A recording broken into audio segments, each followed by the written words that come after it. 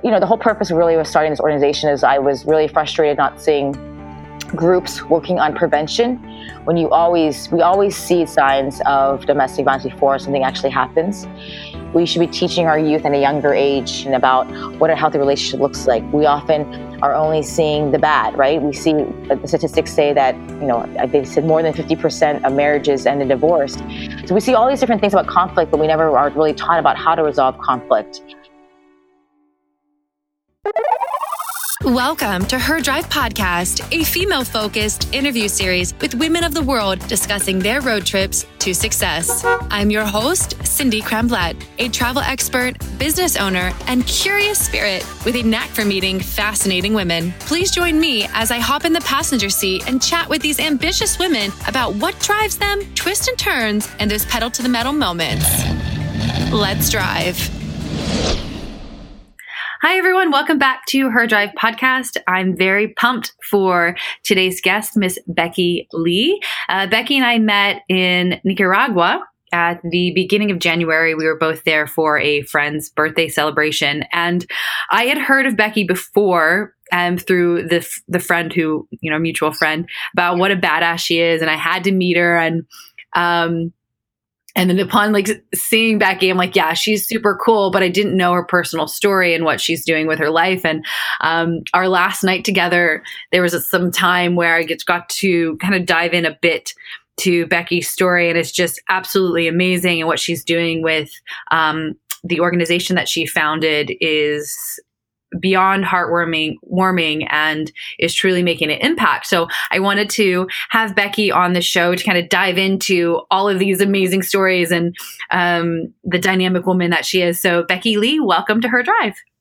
No, thank you so much. I'm really excited to even be asked to be part of this project that you've created. And it's really amazing and also really empowering to be able to connect with other like-minded women who not only want to share their story and their experiences, but also be able to sort of touch other people's, heart. But also, I think a lot of times when we're going through our own struggles, we think we're going through it alone. And so I'm really inspired by your own sort of progression and journey to where you are today, as well as your interests and desire and passion to really connect with other women. So thank you for this opportunity.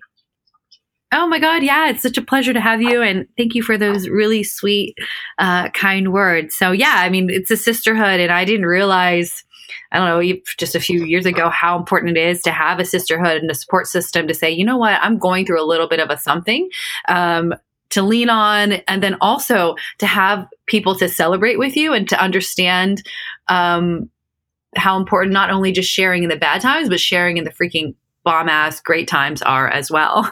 Yes, I totally agree. Oh, thank you. Yeah. So Becky, if there was going to be like a big billboard on the highway of life that would describe, you, and what would it say, and what would it look like? Oh, wow. That's a great question. Usually it's like what are the three adjectives that describe you, that kind of more in a box.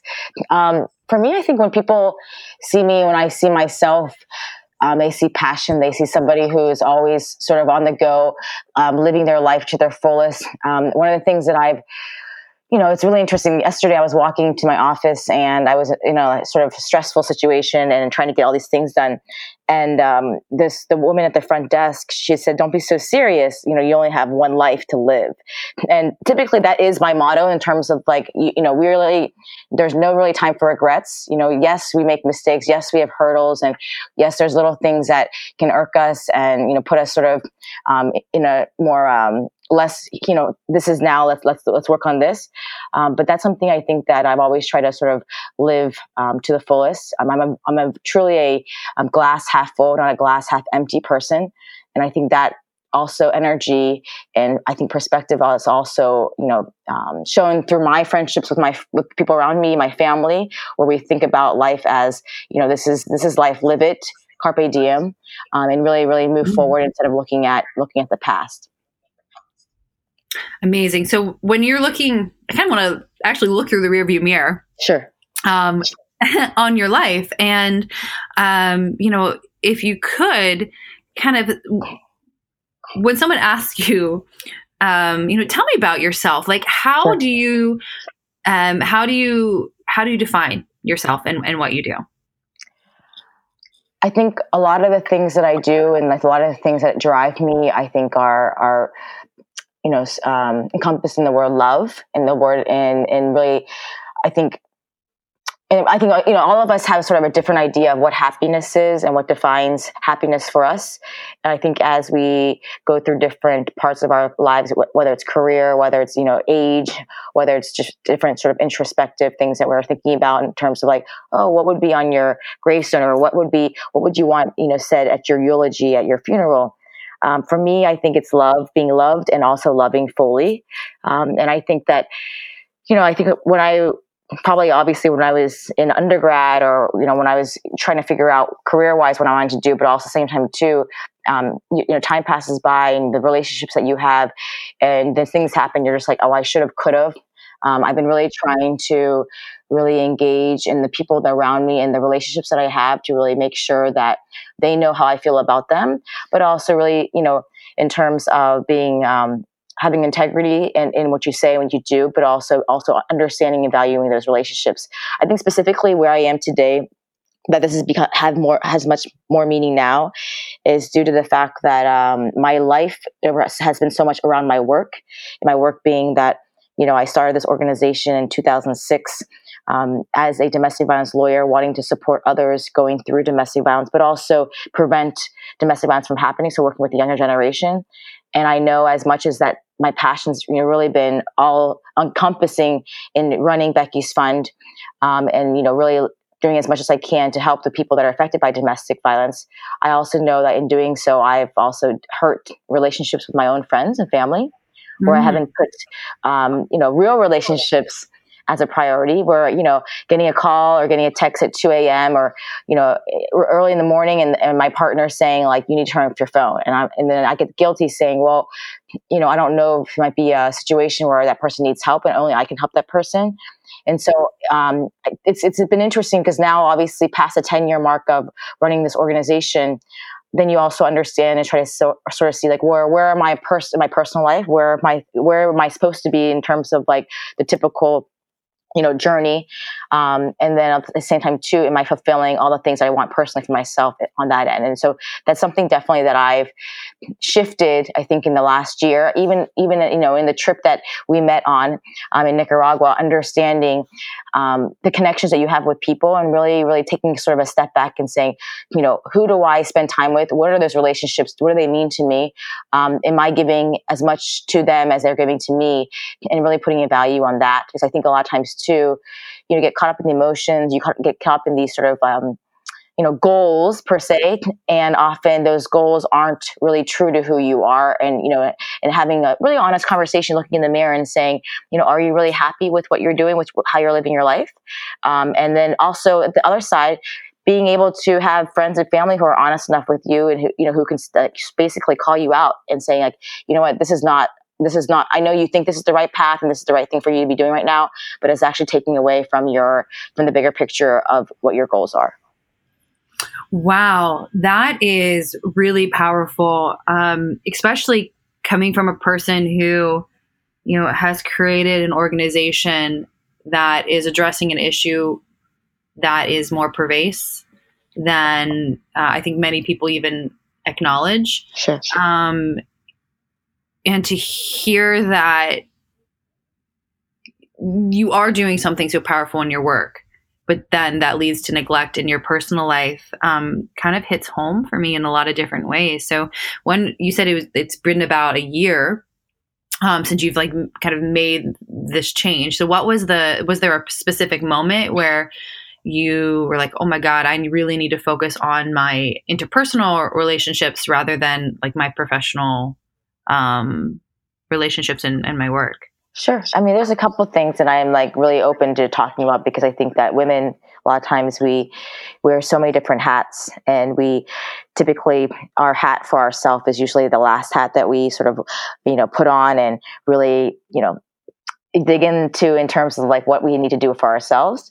One of the things that I had an event last year, my main fundraising event called Walk This Way. And one of my close girlfriends, she's probably, she's my youngest girlfriend, but she's one of the most honest. I met her at a time of both our lives where we both were going through stuff, and she has been always very amazing and very honest with me. And she had just moved to New York, going through her own stuff, and started a new job. And she actually came down the month and the weeks before the big event, because some of the main leadership components of the event were lacking and had fallen to the wayside due to some just schedules, and people had stuff coming up.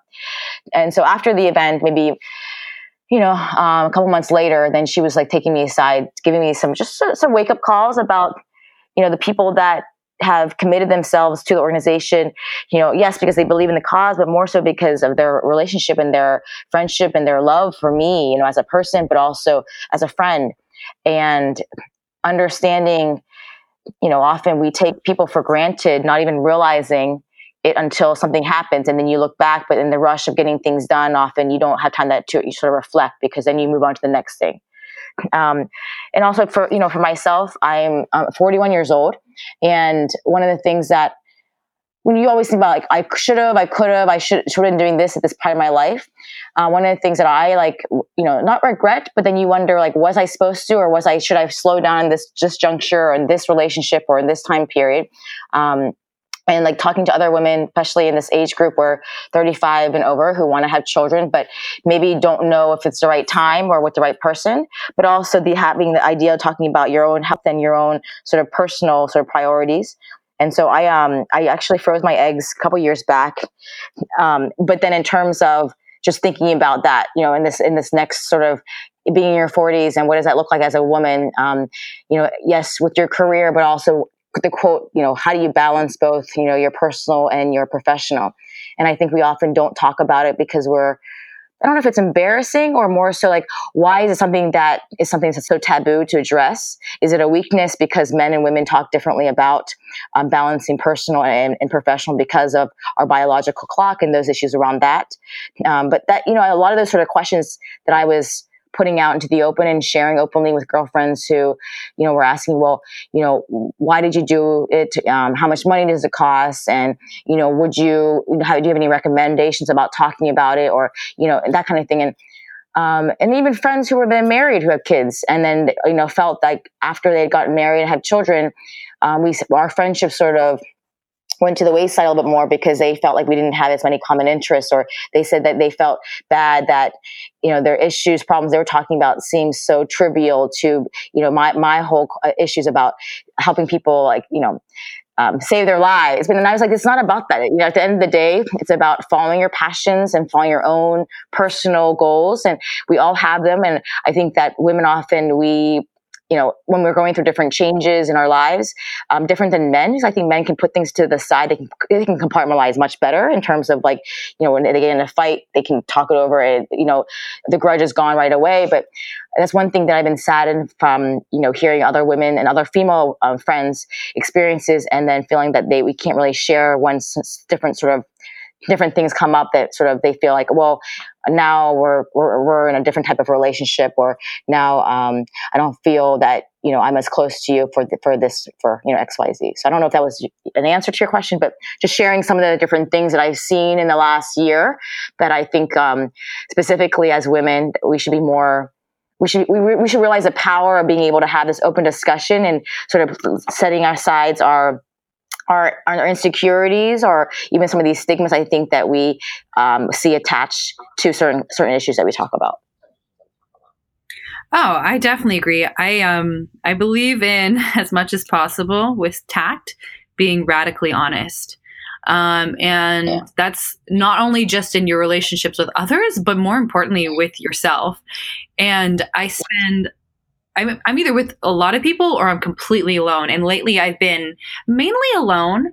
And sometimes I wonder, I'm like, am I messing with myself right now? Like, am I being honest? Or is it like my itty bitty shitty committee, like, messing with me? And, it's in those moments where you need to reach out to other people and who truly understand the path that you've been, walking and have been alongside you. And for the longest time, like, I had very shallow relationships, not to say that I didn't value or love the people, but I wasn't allowing them to truly know me or like bear witness to the person that I am, because I was afraid of like flaws and other things that would come up. And now I've realized, I've embraced who I am. I like the bullshit that I've done, done to myself and put myself through. I think it builds character. And I also feel more comfortable in being vulnerable. And I feel like through being vulnerable with everyone, whether it's male or female, it allows them to like drop their walls and give a little bit and be more vulnerable. And I'm never a person who really wants to attack. I want to like love, like you said, like focusing on that word of love. So, in realizing, okay, should you slow down? Should you speed up? Like, I don't think those questions are ever going to go away, especially for females. Like, we have so many different titles and hats that we have to wear. And, I'm going to be turning 30 this year. So talking about the whole like fertility thing is a whole nother subject. And I've never even wanted children, never had that burning desire. But then as like time is ticking, I'm thinking, well, shoot, should I do the freezing of the eggs thing?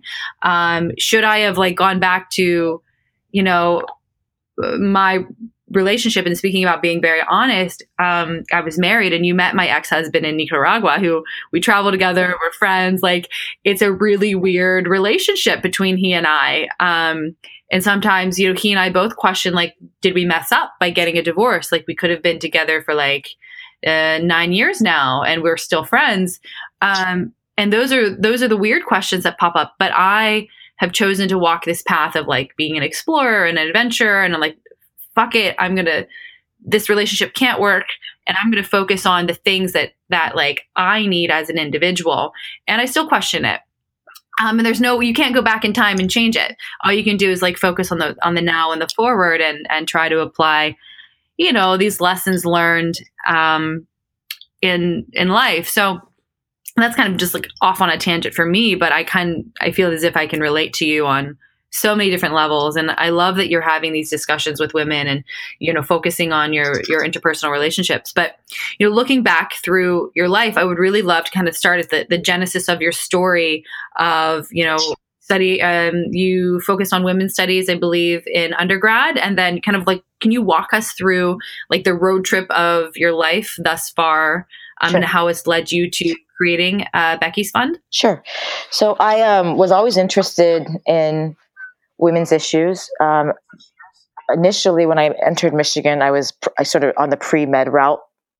My father's a doctor. My sister's a doctor. That wasn't, obviously my sister is younger than me, but I think all of us were sort of in this, I was raised very, the whole idea about giving back, and that how much you gain by helping others, but also to, sort of, it was more probably obviously under a Christian and sort of this religious sort of aspect of, philanthropy. But it was something that I think my parents just instilled in us growing up, from a very, very early age, where even they were going on mission trips. I remember being like 7 or 8 and my parents saying to me, if we don't like make it back, because they were going to often communist countries as well, saying like, these are the directions. You have to like call your aunt. You have to transfer these funds. I mean, being 7 and being told like, this is how you give back. We're fortunate enough to have the life that we have, and, to live, sort of with the promotion of service. I mean, that's what I was raised with. So I understand also too, where my sister and I both sort of had this, so the perspective, what we want to do with our careers in the same way as helping other people.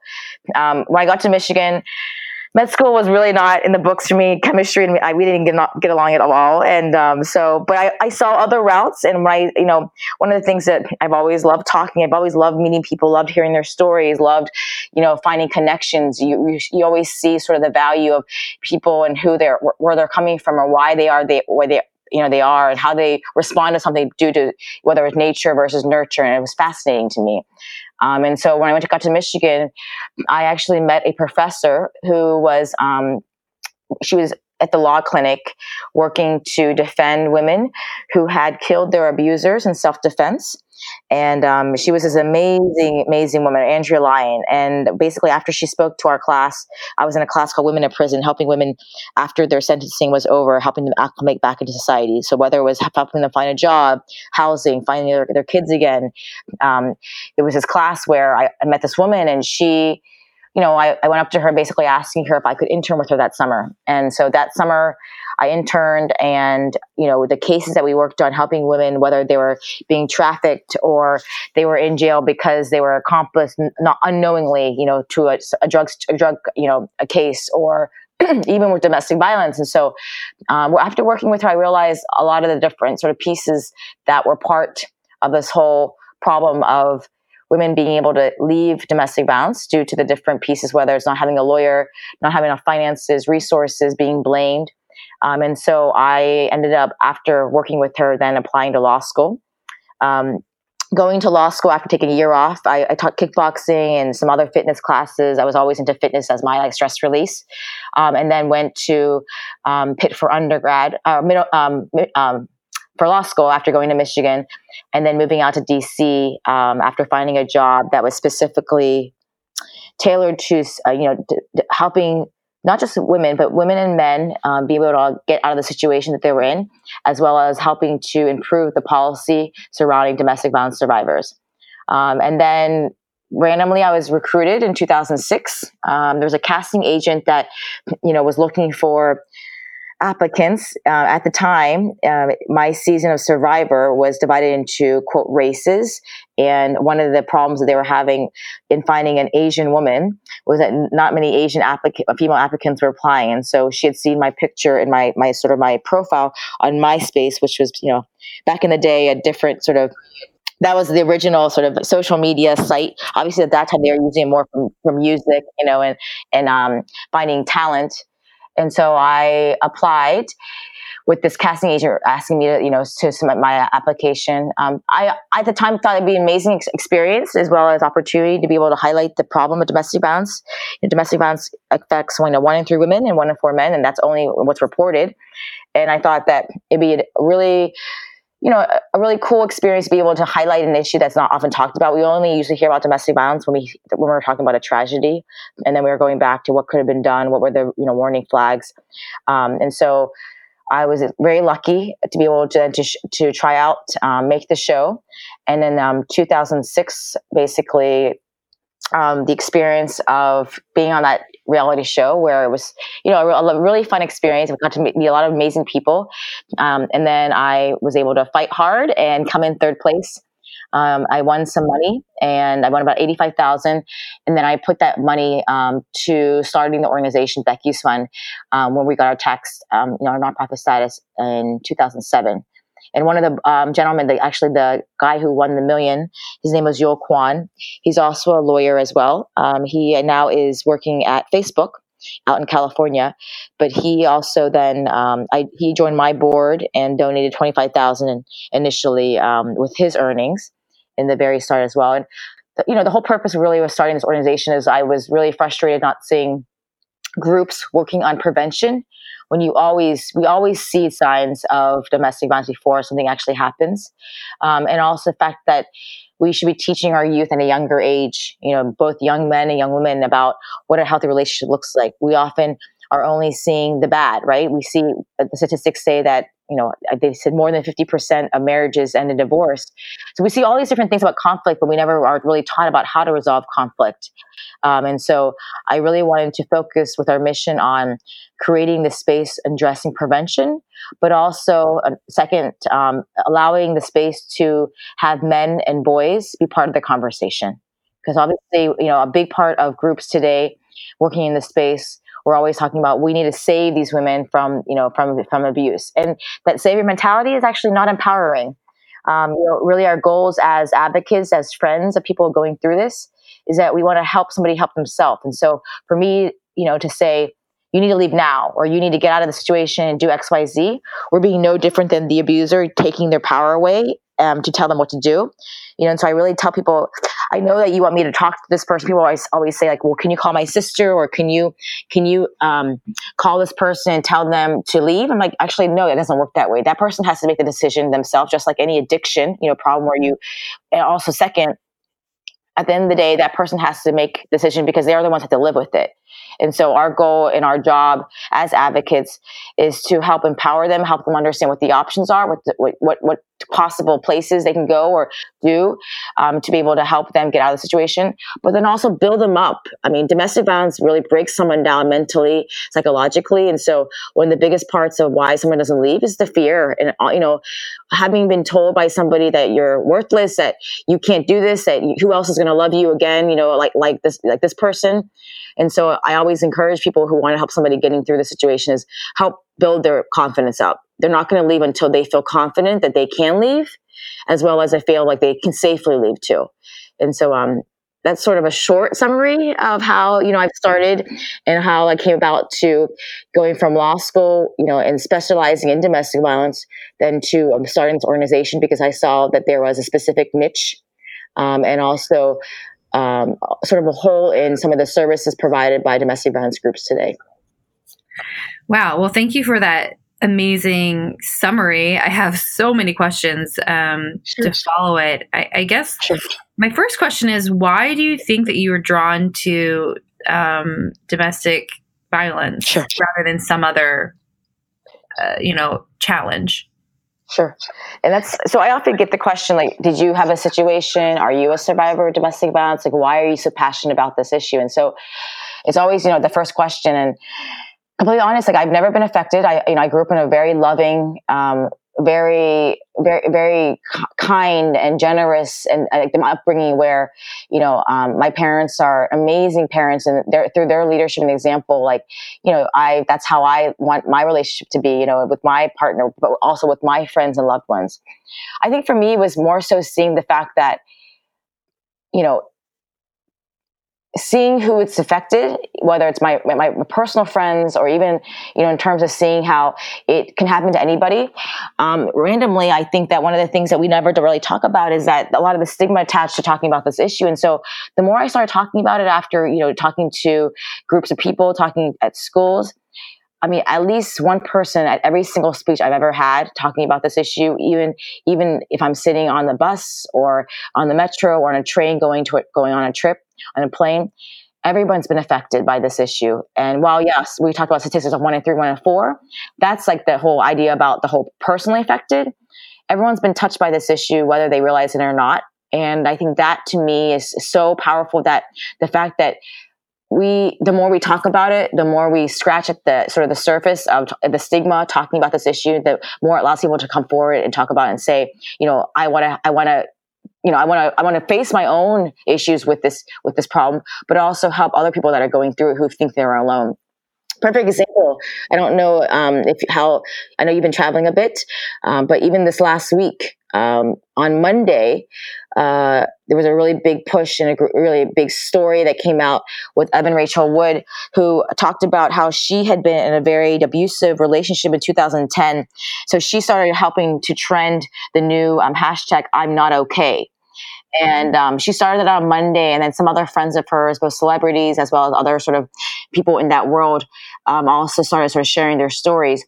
But because of the fact that domestic violence compared to like the Me Too movement and sexual assault, because of there's a different sort of, I think, connotation that's attached to domestic violence, where there's a lot of blaming, saying, well, if you knew this person and this person was, bad to you and hurt you, why would you go back or why would you stay? Versus with sexual assault, there's a different, I think, sort of framing about talking about sexual assault. And so I think one of the issues that has come about with domestic violence is still there's this whole idea where a lot of victim blaming still happens today. And I think that's why the issue is not talked about as openly. But at the same time, too, obviously, all the domestic violence advocates, the movement, when we heard and started seeing this trending hashtag, as well as these stories of people sharing their stories online, and a lot of us were really excited to see this finally happening, because it's been so long since really seeing a lot of sort of public sort of confirmation and talking about what domestic violence is, who domestic violence affects, and how do we help de-escalate domestic violence from occurring. Right. Well, I think as someone who has been, I've been a victim of domestic violence on so many different levels.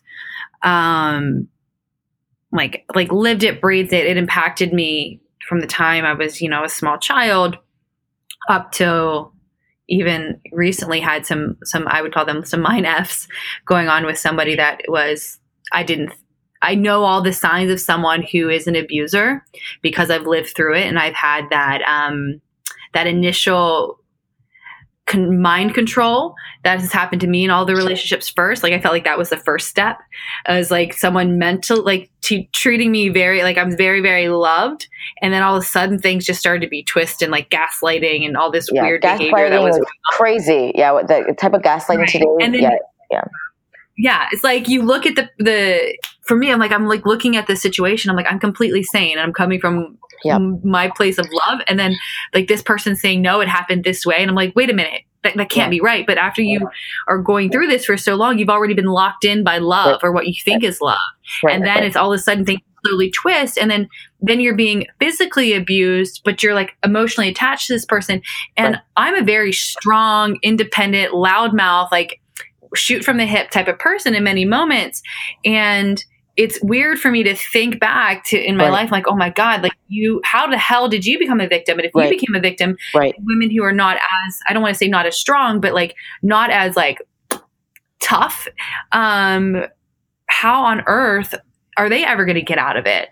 Because they're not feeling empowered, and to break that cycle and to talk about it is so important. And I'm so glad that you're doing this. So for people who are listening, can you kind of just touch on what are the signs of domestic abuse?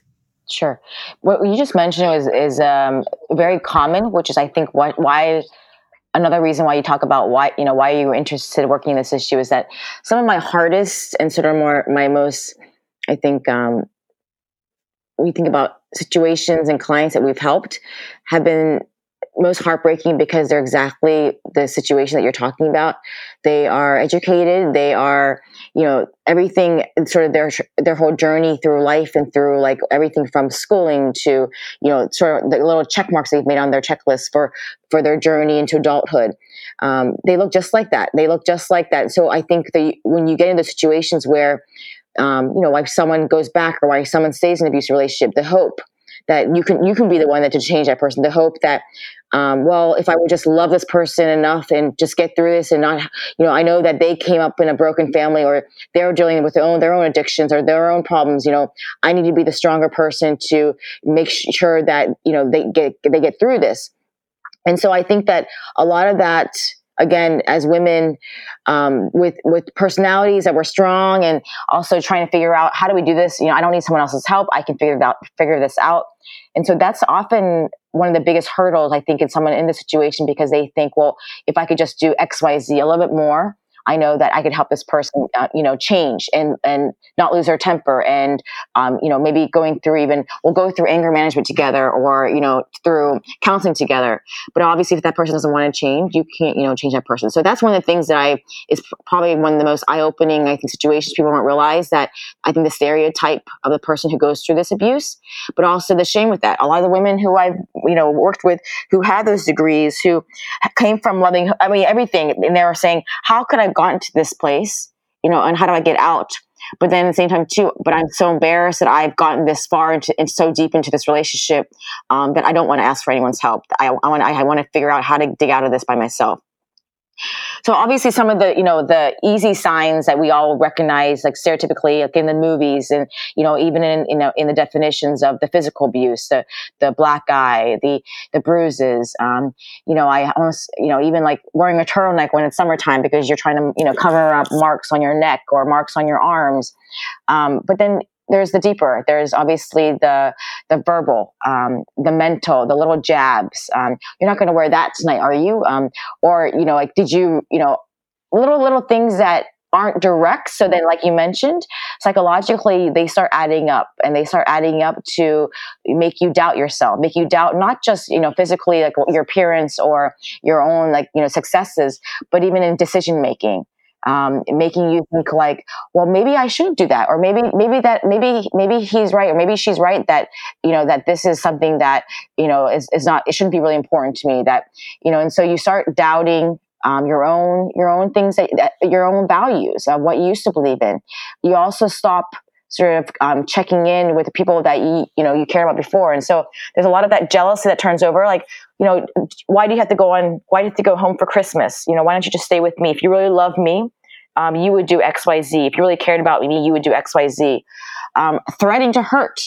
I mean, we often hear stories. Well, he said or she said that if I leave, or if I don't come back to that person, that relationship, he's going to kill himself. He's going to hurt the pet. He's going to hurt the dog. He's going to, he threatens to do this. And so a lot of that really manipulative, and also threats to harm, threats to hurt, that then make you feel guilty that you are, making the situation worse by not staying in the relationship.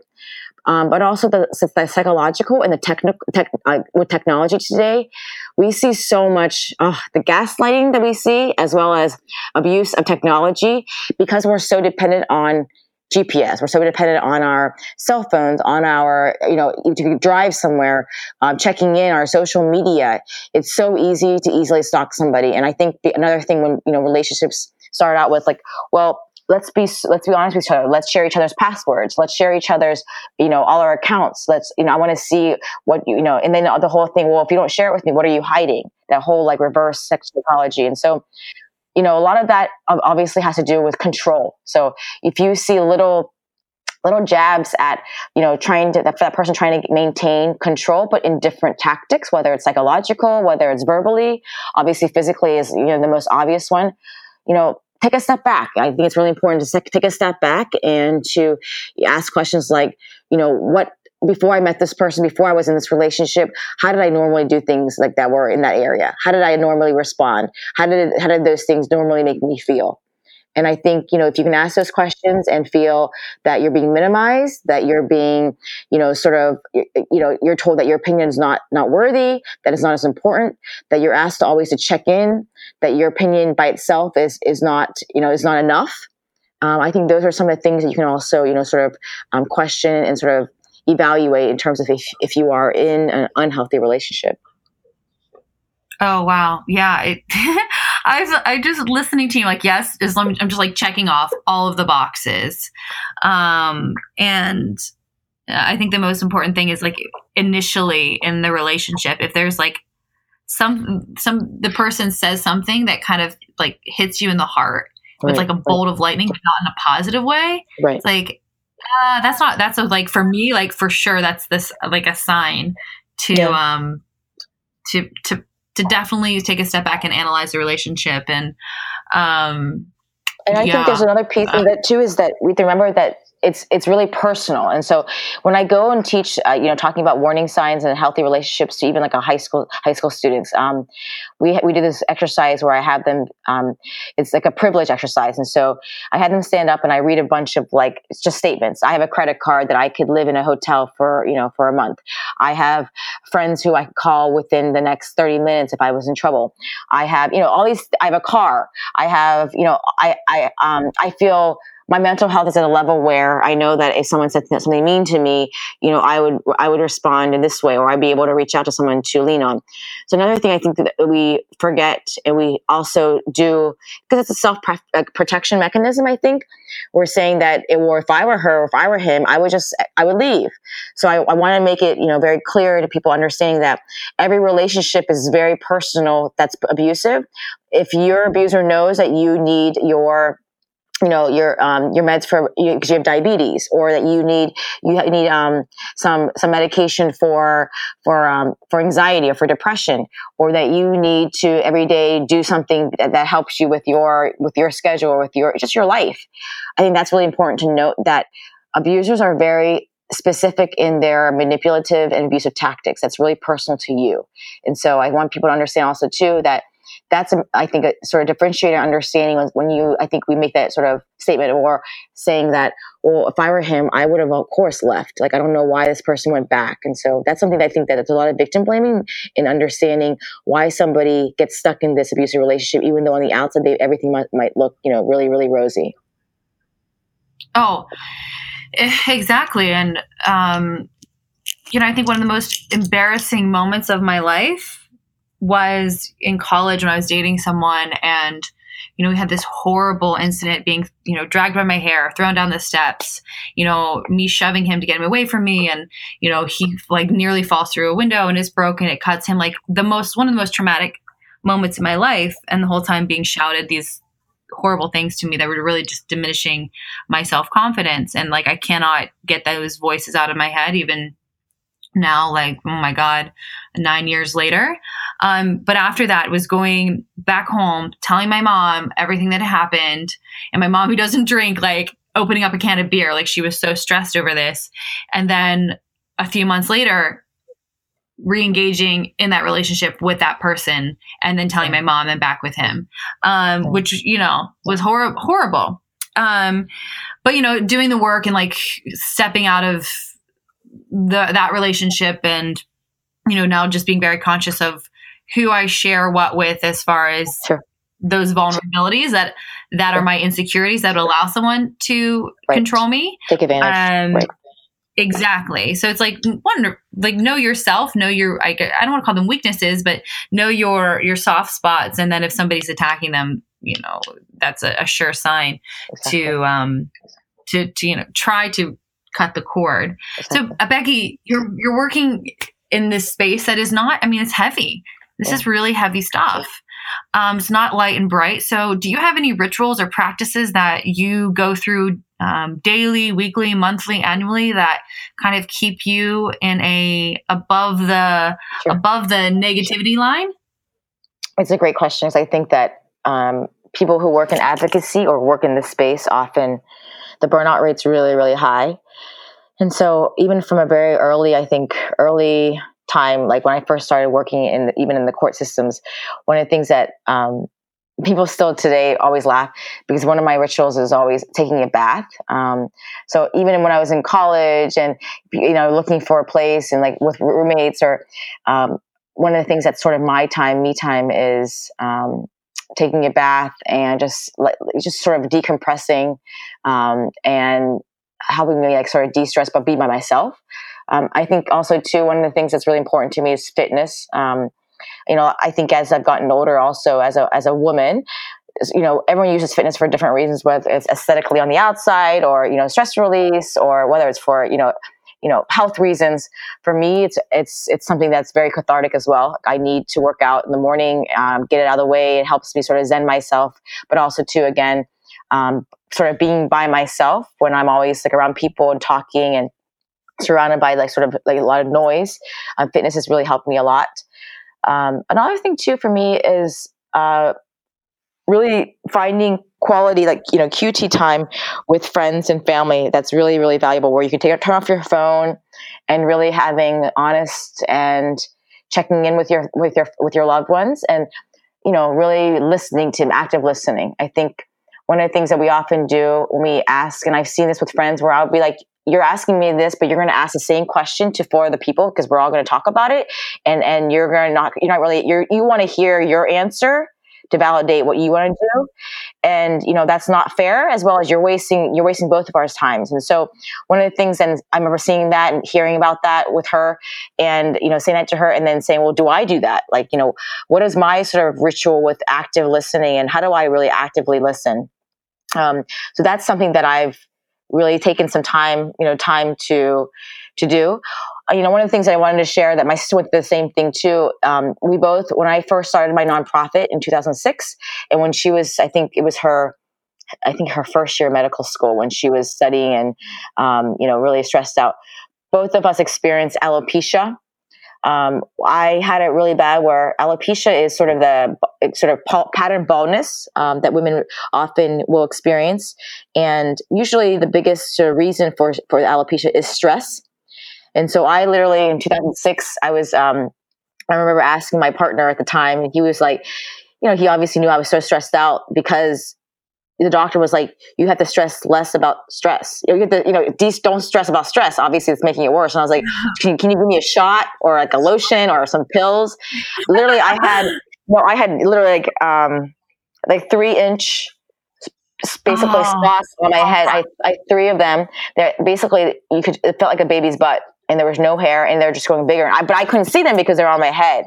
I had long hair at the time, and so where as a woman, my hair was part of my identity and my like confidence. It was debilitating where you're being told like you can't. The only thing you can do is stress less about it. So I think that was an eye-opening experience for me to understand and realize, not having control over my body, where you understand that you can only do so much, but if you can even take care of your own self, how can you be good for anybody else? And so I think that was a very eye-opening, as well as kind of, like you're human. You need to, you obviously need to take a step back and learn how to slow down. But also, like the question that you asked, you have to really find something personal that works for you to help you be able to decompress and, be able to step out of what you're doing and take a moment and, have some me time. Beautiful. And if you were to go back to, a younger self, sure. And give some words of wisdom, like what age would you be and what would you say? So what I think would be the age that I would like to go back to and be able to, talk to myself, would probably be at the age of 29. At the time, I had just come off the show, Survivor, and I was in this whole, I think, rush, as well as this whole idea, I need to start this nonprofit. I need to go. I need to take the success from the show and the media exposure and create this thing. And I didn't take time to really smell the roses. I didn't take time to enjoy this amazing experience, because I think that because I was quitting my job and I was starting something new that I wanted to have become successful right away, I feel that a lot of things got rushed, including relationships with friends, also with my family. And so if I could, go back to a certain age, I think that it would definitely be 29, but more so in the big picture of a big juncture in your life where you're making everything from a career change to dealing with a lot of different emotions and expectations, not just from around you, but that you're putting on yourself. And I think that, like you mentioned as well, I think because I was, just turned 29 and I was like, oh my gosh, I'm about to turn 30 very soon. And what have I done with my life? What have I accomplished? So I think that definitely was a time period that I wish I could have maybe said, when you're in it, all you see is like what you have to get done. But also learning to appreciate and experience that, was a once in a lifetime experience, and also being able to really enjoy it for what it was. Beautiful. And where you are now, like what are you celebrating, or as I like to say, tooting your horn about? A couple of things I am able to express being proud of right now at this sort of juncture in my life. One, a lot of nonprofits don't make it past year 10 or even make it to year 10. And to have Becky's Fund, be in our 11th year, I'm really proud of that. I'm really proud of passing the bar. I'm not a very good test taker, and I have high anxiety in those situations. And so people always talk about, even, when I was younger, and talking about what's one of your biggest accomplishments, or what's your biggest accomplishment. Passing the bar was definitely up there. I also think where I am in my life, I'm very happy, overall, in terms of my health, in terms of the people that are in my life, in terms of my relationship with my parents and my sister and her, her 2 sons and her husband. I had a really big scare with my father over the last 2 years. And it put a really big, I think, sort of eye-opening sort of, thing where I realized that we're not getting younger, and the relationships that we have with the people who sort of formed who we are today, how important that is. And I think as we get older, you also realize, the things that are, it's as cheesy as it might sound, you realize the things that are really important, and to make sure to, again, tell those people how much, they mean to you, spend time with them, make time for them.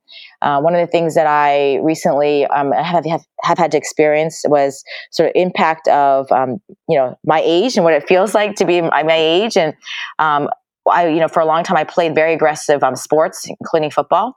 And I broke my fourth finger on my right hand a couple years back, and instead of taking care of it and going to the doctor and getting it fixed, I just continued to play. I was playing in 4 leagues a week, so I was a little bit obsessed with football. But I also knew that with my personality and the work I was doing, it was a part of me that I used for my stress release.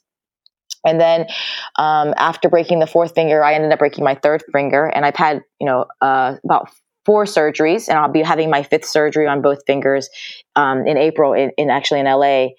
And I think that having this whole thing about taking care of yourself so that you can do things for the future, for the long run, instead of always doing things 110% and not thinking about the consequences. I think that's something that also that I've come to sort of have peace with. I think that I was always trying to do all these different things that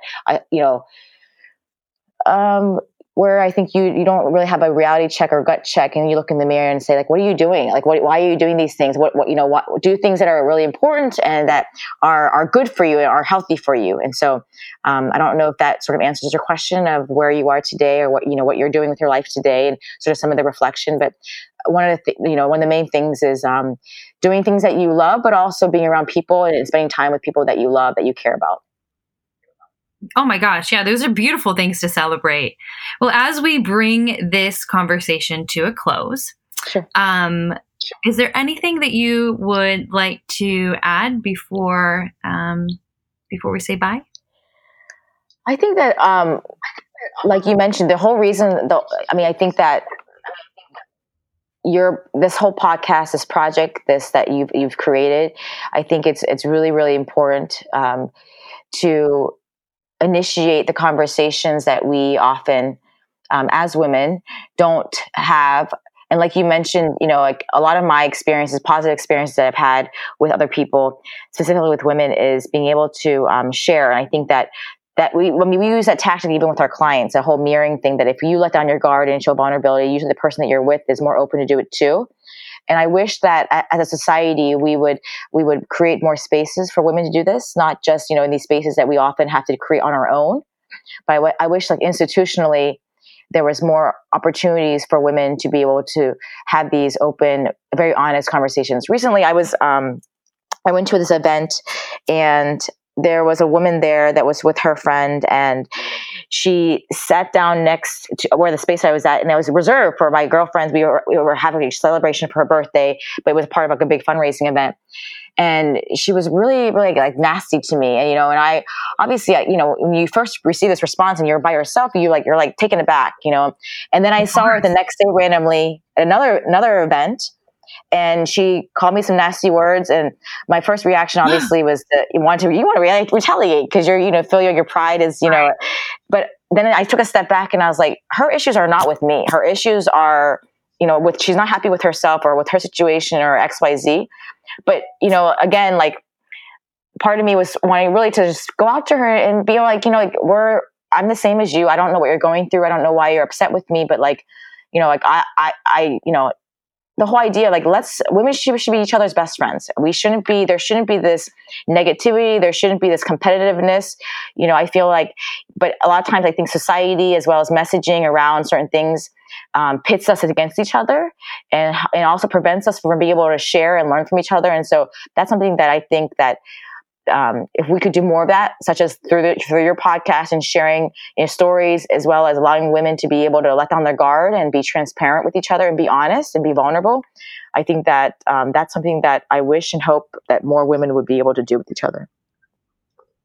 That is absolutely beautiful. And I love that you said that, because for the longest time I would look at women and just think, oh God, I guess a bit of maybe envy or jealousy.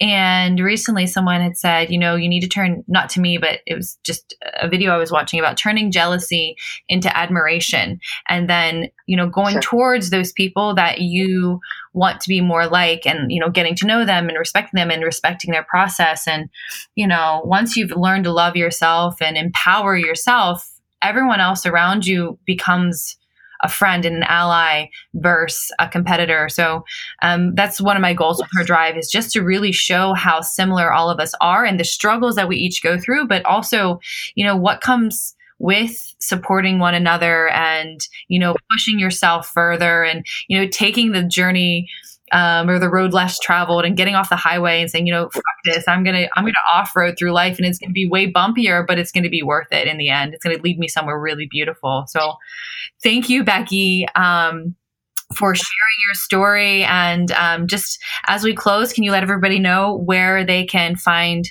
out more about your organization? Sure. So my organization, our website is www.beckysfund, BECKYSFUND.org. And our focus, as I mentioned before, is really to empower people to learn more about domestic violence and how to prevent it, as well as obviously directly being able to help get them out of the situation, whether it's, through support financially, through legal, mentally, and also understanding that we all have a personal responsibility to be part of the solution. I think that just the same way that when you were talking right now about women helping other women, I think we all have a responsibility to help on each other. I think that we are all giving gifts, whether it's, being able to communicate, being able to connect. I think that, life is so wonderful. There are so many amazing things in this world. And I think as human beings, but especially as women, we have a responsibility to help sort of lift each other up to help us reach our goals. So thank you again for this opportunity. I really had a really amazing time chatting with you and your questions. And I'm really excited for this project and being part of your project. Oh my God. Well, thank you so much. It's such a blessing to have you. And thank you for not only inspiring me, but inspiring others and being a beacon of love and goodness and prevention for people who really need this type of support. So thanks a lot for being on Her Drive. Thank you. Thanks for listening to Her Drive with Cindy Kramblatt. If you want to know more about today's guest or know a fascinating woman you'd love for me to interview, please see the show notes, visit Instagram or her-drive.com. And please, please, please, if you love the show, leave a review on iTunes. Thanks for riding along and subscribe to join our next woman and her drive to success.